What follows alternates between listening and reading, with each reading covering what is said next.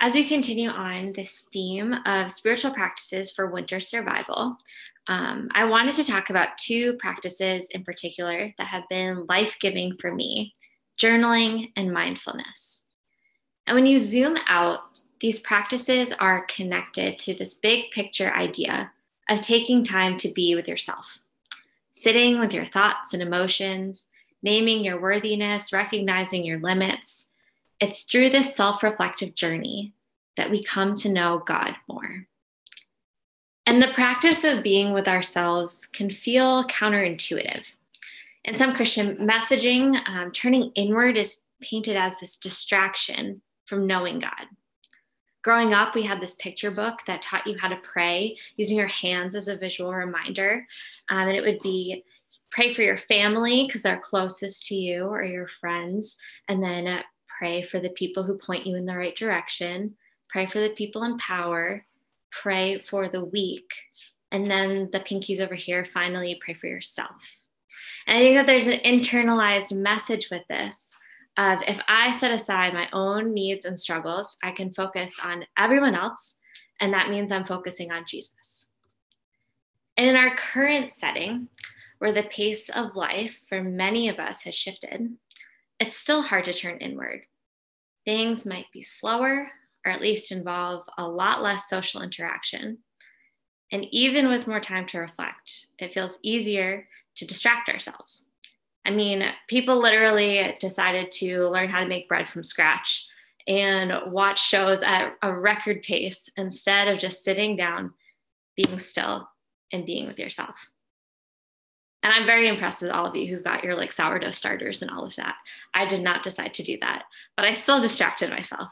And I found that life can be outwardly simplified, but can still be inwardly noisy and cluttered. There is a quote that we'll put up, and it's from Søren Kierkegaard, who is a Danish philosopher and theologian. And we've got it here on the screen. And he says, "Now with God's help, I shall become myself." And I think it gets at how intertwined knowing ourselves and knowing God is. That knowing ourselves isn't this automatic given. Living into who we authentically are is an ongoing process, and we experience God through that unfolding. In the Bible, in the book of Psalms, there's this language of "search me, O God, and know me." And it's a prayer of really being with ourselves and being fully known by God.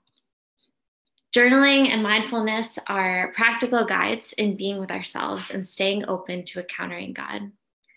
When people hear journaling, there tends to be a pretty strong reaction of, yes, I love it, I'm an avid journaler, or nope, that's not helpful and I never journal.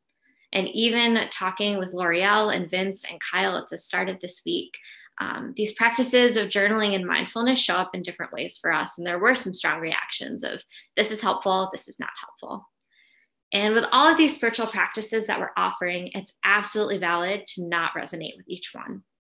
Some will work well for you, some come naturally, and others not so much. And I think that that is the beauty of having different practices on your radar so you can figure out what works for you and what helps you experience God. I picked up journaling when I started college, and it has definitely helped me sort through my thoughts and claim more of my identity as someone who is made fully in the image of God. And as I took the space to check in with myself through reflection and prayer and poetry, I started to recognize God's action and care in my life. So whatever your relationship with journaling is, I don't know if you are an avid journaler or run in the other direction when you see a blank journal, but I wanted to provide some tips for using journaling as a spiritual practice. So we are going to put up this kind of framework and instruction for you to follow along with. And it's relatively simple. So this first step is pay attention. This might seem like a simple task, but in all the noise of life, it can be really easy to just go on autopilot. And when we do that, we stay at the surface of what we are encountering, both in the outside world and within ourselves. but the act of paying more attention can help us go deeper into our understanding, and it needs to be a conscious choice. Be honest is the second step. Even in journaling, I found it can be tempting to filter through my thoughts. But journaling is this beautiful opportunity to be honest without needing to sound polished or put together. Author Anne Lamott describes this in her words as writing shitty first drafts. So this is letting words come freely, not needing them to sound put together. A great exercise here can be setting a timer and committing to just nonstop flow writing until the timer goes off. So for 5 or 10 minutes, you're just writing anything that comes to mind. And sometimes in the act of writing, you realize how you are truly feeling. And this third step is really important. Refrain from judgment. It takes a lot to ignore the voice in our head that says, this is wrong or this is right. I should be feeling this, I shouldn't be feeling that. We do this with labeling our thoughts and feelings. Trying to refrain from judging ourselves shows that God is present in the full range of feelings. I found that people are a little less familiar with the practice of mindfulness, but these same steps can guide us through how we use mindfulness in our life. So mindfulness, it's often a technique in therapy, which is how I encountered it. And boiled down, mindfulness practices are centered on observing and describing. They provide the opportunity to slow down and to notice both the things going on around you and how you're feeling internally. A social media account that I found to be helpful in just navigating mindfulness and little helpful reminders that pop up is called Love Offering, and it's from an art therapist. Her name is Josephina Sanders, and I will link that in the chat in a moment if people want to check that out. They're just little helpful kind of reframing guides for how you navigate your day. So these same reminders of pay attention, be honest, and refrain from judgment can help us navigate mindfulness day to day. Pay attention. This is at the core of the concept of mindfulness. There may be this perception that grounding ourselves or meditating means shutting out the world around us. And it definitely is helpful to set aside distractions, but we can find meaning in actually paying better attention to the world around us and in our own inner dialogue. Mary Oliver explains this. She says, I don't always know how to pray, but I do know how to pay attention. And I think that that's what God asks us to do, is to pay attention. This next step, be honest. In mindfulness, this comes with owning where you're at day to day, being gentle with your soul, recognizing that you can bring your full self, all of your musings and the feelings that come up, and that God cares about the fullness of our experiences. And then again, we refrain from judgment. This is always the hardest part for me, but it's a really big component of staying mindful.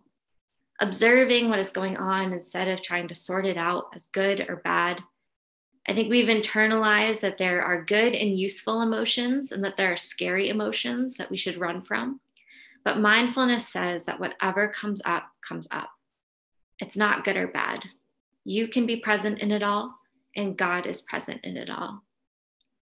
So today, I wanted to take us through a particular practice that provides us with both a journaling prompt that we can go through together right now or in a few minutes, and then also gives us a framework for being mindful in the days ahead.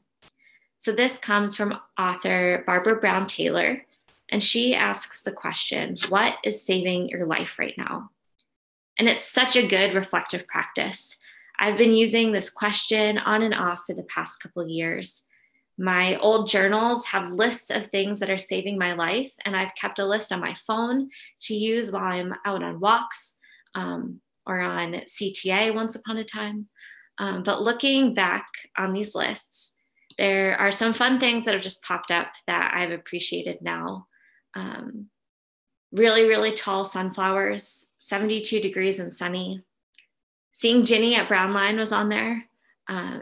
half a vanilla frosted donut, which is also definitely from Brownline, weekly therapy, giving myself a second chance, and getting out of bed. So this quote up here, Barbara Brown Taylor, this is her helpful framework for navigating this practice. And she says, "What is saving my life now is the conviction that there is no spiritual treasure to be found apart from the bodily experiences of human life on earth. My life depends on engaging the most ordinary physical activities with the most exquisite attention I can give them. My life depends on ignoring all distinctions between the secular and the sacred, the physical and the spiritual, the body and the soul. What is saving my life now is becoming more fully human, trusting that there is no way to God apart from real life in the real world." So today we're going to have space on just to reflect on this idea of what is saving our lives. And there is absolutely a saving grace that is found in Jesus. And I believe that there are good and sustaining things that help us navigate each and every day. We'll have a few minutes, and if you want to take the time to make a list on paper or type on your phone, if it feels like a comfortable thing to do, I'd encourage you to share some things in the chat so that we can reflect together and offer hope to one another. And these things, they can be really big things or they can be really small moments too. It's whatever has offered you hope and is sustaining you and saving you in the day-to-day. So I challenge you to come up with 5 to 10 things, but whatever number feels right. So a list of things that are saving your life. Parts of your morning, this past week, this season of life. So I'll pose this question and we'll take time to reflect. What is saving your life right now?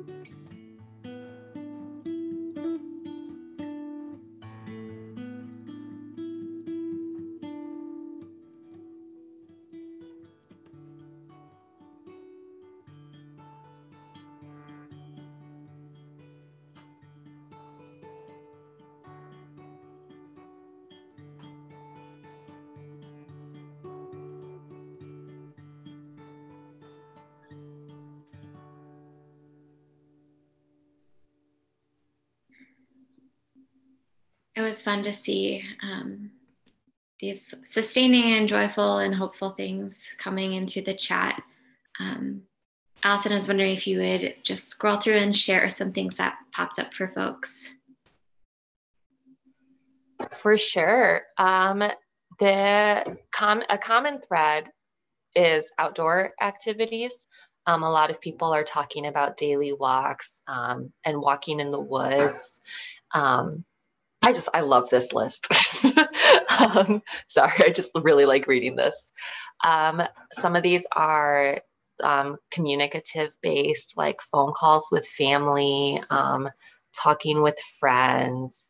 I see some yoga with Adrienne, some puzzles, cats, caring for houseplants. What am I missing? There's so much here. Even just like I like this trend too of just like seeing children like laughing and children playing, and those kinds of connections. And I think that even goes into the connections with the animals too. Music, coffee. Yeah. Vince is like highly seconding the coffee. Okay, and then Vince says that he's going to copy all this to the Hope Field channel on Discord, which is fantastic. I think that's really helpful. I hope I'm not missing anything. Oh, that's great. It's a lot to scroll through, but I think it is really cool to see these common threads of what is getting us by, and to recognize that even if we're not noticing it in the moment, that we can look back and see that these were actually like really spiritual experiences. That God is in laughter and feeling cold air on your face and coffee always. But there's just this joy that comes, I think, for me, at least in reflecting back and in looking back through my past lists that I had made. That was a really sustaining activity too. That sometimes our past hopes and the things that have given us joy before can act and can speak into our present moment and help us feel a little bit more connected and settled in our day-to-day. So this practice can definitely be a journaling exercise that you do throughout your week or at the end of the day, just to kind of go through what's come up for you that has been saving your life. But I also think it's a really good framework for living mindfully in the moment. That as you notice things that are beautiful or surprising, as things pique your curiosity or remind you of God's presence, that can just be an ongoing list in your head. Whether that's something you're doing mentally or you're writing it down in a note on your phone, that navigating the day-to-day can be a more grounded and mindful experience when you are tuning into the ways that joy is popping up both externally and internally. So let me pray for us as I close for today. And it really is a joy to get to hold all of these hopeful things with you. So let's pray. God, who sustains us, I thank you for the gift of community. I thank you that we, through experiences with one another, get to know you more, but also as we turn and we tune into how we are doing internally, we can know you more. That this process of coming to know you and coming to know ourselves is woven together in really intricate ways. I ask that you would increase our awareness of that in the days ahead, that in the moments of struggle and overwhelming chaos and confusion, that you would bring us back to ourselves over and over again. May we be attentive to how we are doing, whether that's through reflection or being able to navigate moments mindfully. And through our attentiveness, may we find you more and more. We love you and we praise you for all that you are. In your name we pray. Amen.